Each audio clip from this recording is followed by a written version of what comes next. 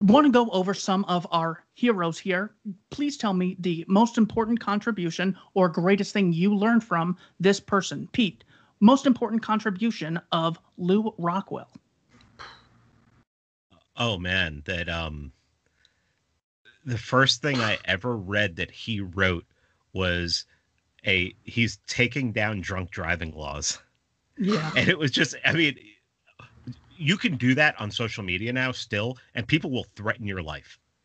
I mean, that drives people crazy. But Lou just had this great article about how drunk driving laws are immoral. You're basically, penalizing people you're destroying people's lives for something they might do.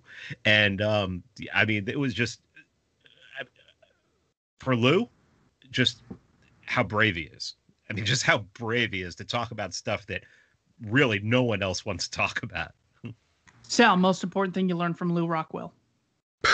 Oh man, his most important contributions, I would say, are LouRockwell.com, the Mises Institute, which there's no Mises Institute. We aren't having this conversation.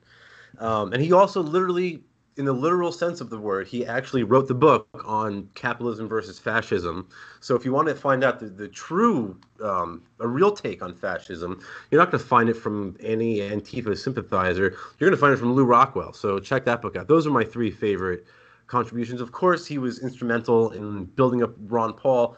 I mean, I can go on and on about Lou Rockwell. He's one of those guys where I'm like, I want to have him on the show, but I'm too nervous to actually invite him on. So I've had him on once. I talk to him every time I go to the Mises Institute and everything. He is literally like the reason I get pissed off when people attack him is like my dad was a real piece of shit, and he is so warm to me that he almost feels like a dad. So when people attack him, I lose my mind, Yeah. I met him at a Mises seminar. He was so kind to me. I would say one of the most important things I learned was can anarcho-capitalism work? And he says, let's say that we get to a minarchist state. Well, we're going to spend a lot of time and energy explaining to people why the minimum wage is wrong, agricultural subsidies, educational subsidies, fire department, police, and all these other things. Or we could communicate the ideas that we learn in kindergarten: don't hit, don't steal, don't initiate violence. And that seems like a much more secure position than the minarchist one. That was just mind-blowing, because we always hear that it's unrealistic, as good as our ideas are. No, you guys are unrealistic. Gosh. Pete, most important thing you learned from Samuel Edward Konkin III? God. The list goes on and on. Probably the class theory. I know Wally really had to draw it out and bring everything together, because it was, Sam didn't sit there and really come up with it on his own. So Wally had to really put it together, but really being able to separate the vulture class from us, from those of us who don't want to have state benefits, don't want to benefit from theft from other people, and how that really there's only, where Marx wants to talk about, wants to divide up the culture into so many different pieces and everything. There's really only two, and that's the plunderers and the plunderers and the plundered. And that's, Konkin really did an amazing job with pulling that out and putting that out there. Yeah. Sal, most important contribution of SEK3? You're asking me to answer something quickly that I've done a whole podcast on. So let me just say, class theory obviously is critical. That is, we discussed it earlier. Counter economics, or the structure of revolution, right? That was key. The application of logic to the social sciences, that was revolutionary. I think in the big picture, in the grand scheme of things, Konkin's contribution was, and I just have an article out today on New Libertarian about this, and I think the sort of contribution that I see in the grand scheme of things is that he's taken classical anarchism in the sort of William Godwin, Proudhon sort of sense, the 19th century communal anarchist, and he's added the element of Rothbardian or Misesian economics. So now you have the original anarchism, but now it has this element of sound economic and moral theory to it, and he sort of made the whole thing consistent. And he solved a lot of problems that the classical anarchist thinkers had. And he sort of was sort of the amalgamation of all those thinkers from Godwin up till Walter Block, right? I mean, he sort of put all those pieces of the puzzle together in a way where it forms one coherent picture. Yeah, I would say definitely an Agorist primer. How he said a good solid foundation would be for libertarians with our economic theory to go to people who already like operating outside of the state, which includes anyone who is engaged in a garage sale or has paid someone off the books, and then just you're starting small and then you're extending it. I thought that was brilliant. I'll give you a good example real quick. I'm speaking in April to a food church. I don't know if you guys have ever heard about this, but it's Pete. We had actually the guest on to Unloose the Goose. I don't think you were there. I think it was just me and Nicole. But the idea is that she wanted to sell her own beef and her own food, and the USDA was like harassing her. So she said, "Well, this is a church now, all right, and I'm a pastor, and I'm handing out sacraments," and they have left her alone since. So I'm going to deliver the same message that you just said, Keith, is that we have people in the counter economy who are unaware of what agorism is, and that's why I want to speak to them. That's why I'm going to go there and try to show them, hey, what you guys are up to. There's a specific philosophy. There's a term for this. It's called agorism. Here's the book, and I think that sort of outreach is very important. Pete, most important contribution of Scott Horton. Oh man. I mean, you could talk about every piece of foreign policy out there, but really it's to attack the right from the right and the left from the left. I mean, if you go and attack the left in a right-wing way, I mean, if you go to the left, if the left is talking about, is like, well, if say they're ignoring war somewhere, and you remind them about how it's like, wait a minute, aren't you guys anti-war? Weren't you anti-war during the George W. Bush era? Aren't you? Look at this. Think of the 60s. It was the left that was anti-war. What are you guys doing? What happened to you? And then the right, you can talk. I mean, God, there's so many ways you can talk. Oh, you're supposed to be the party of fiscal responsibility. I mean, how much do you think these wars are costing you? I mean, you have to know how to talk to people. Basically what he's saying is you have to be able to embarrass people. You have to be able to be like, you realize that you say one thing out of one side of your mouth and what's coming out of the other side of the mouth is a complete opposite. Why don't you get that straight? Why don't you get that in line?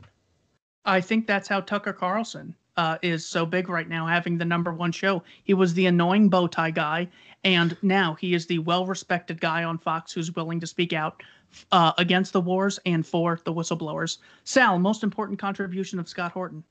I can think of another bow tie guy who spoke out about wars and stuff like that I prefer. But anyway, so yeah, Scott Horton's entire life is a sort of an example of the way libertarians should live, I think.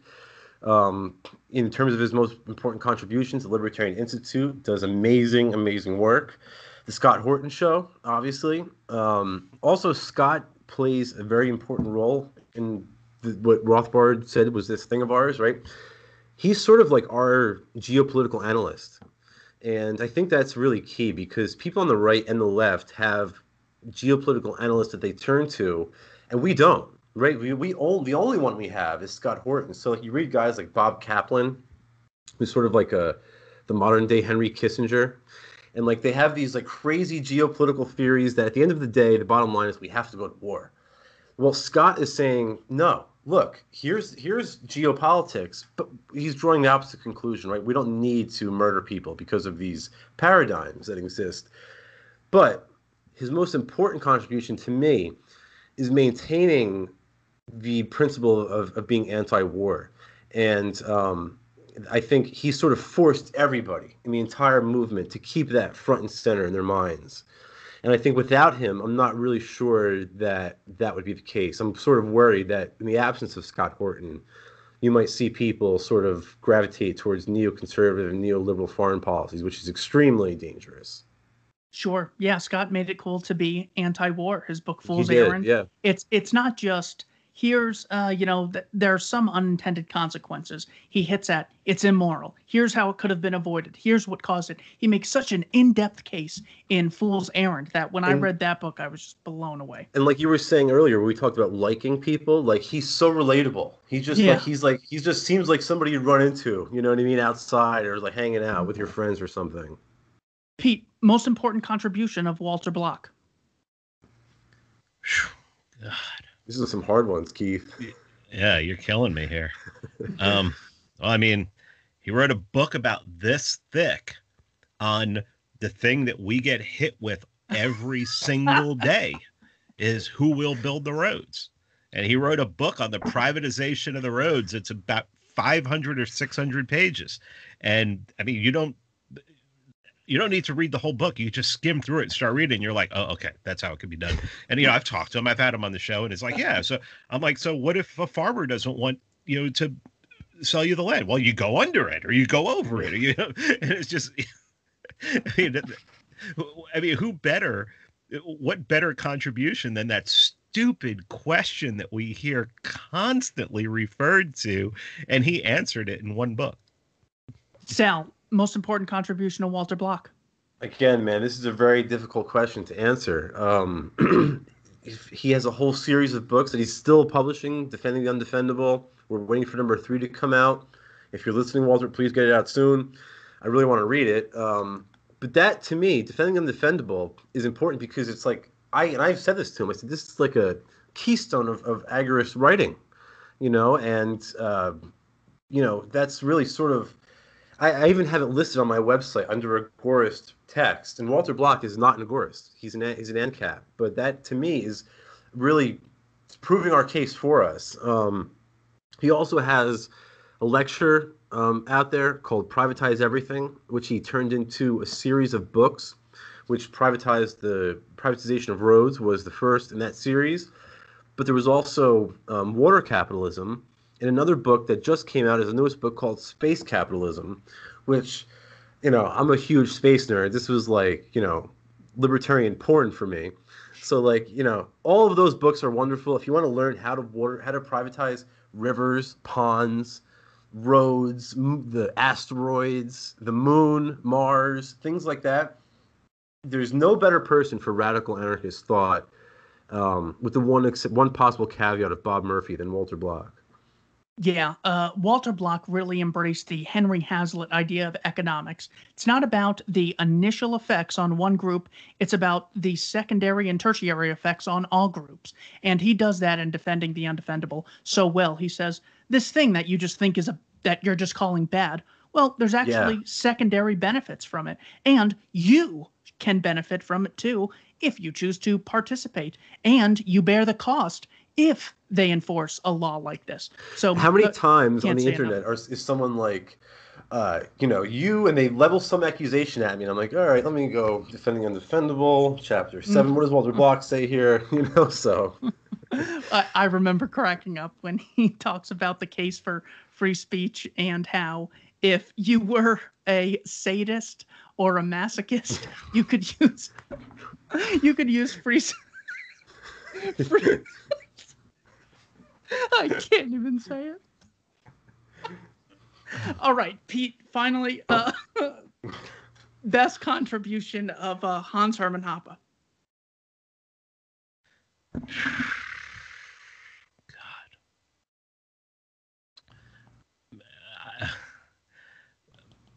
Being able to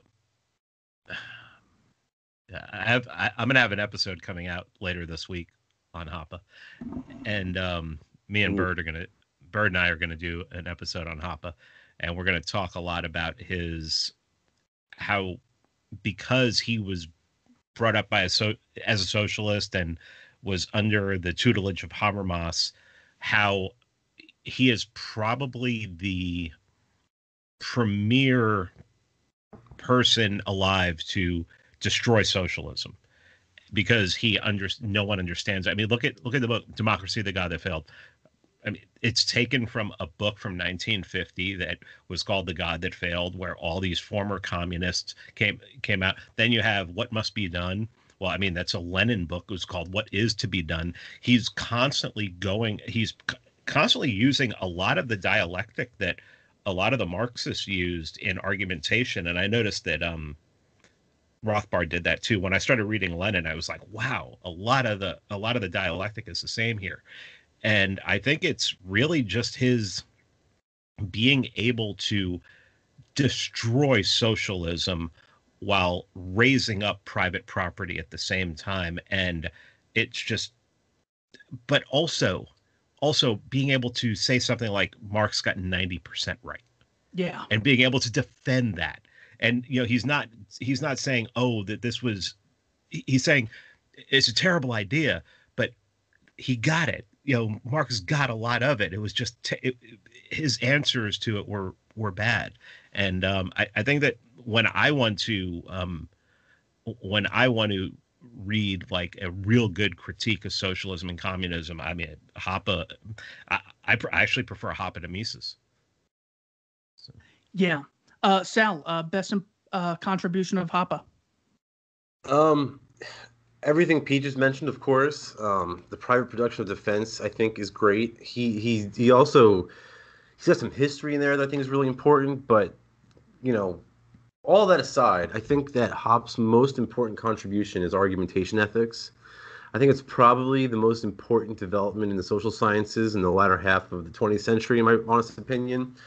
The reason why is because it's such a devastating critique against socialism. There's no coming back from it. You can't.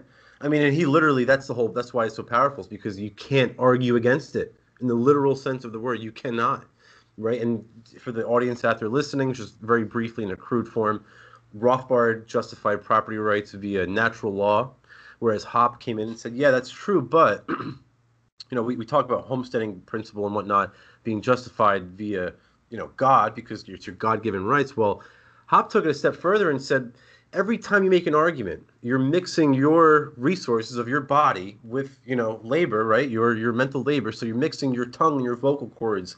And just by constructing an argument against the homesteading theory, you're validating it. So to me, and Rothbard even said it made natural law seem like pathetically weak, or whatever the exact quote was, I'm not sure.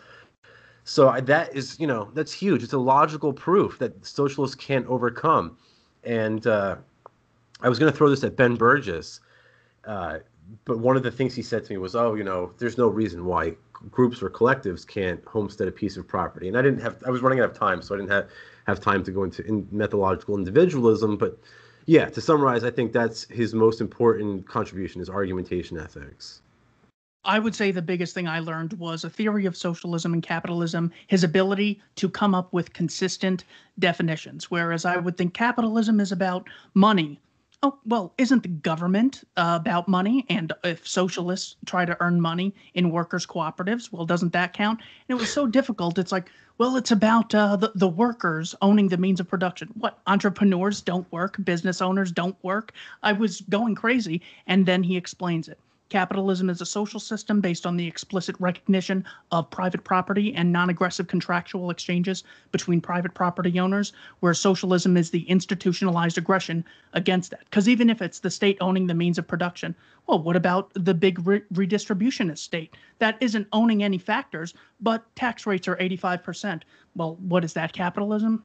Hoppe does that so beautifully. Yeah. And then you just end. All you have to do is know. And then communism, as Marx defined, is the abolition of private property. So yeah, Hoppe was just brilliant.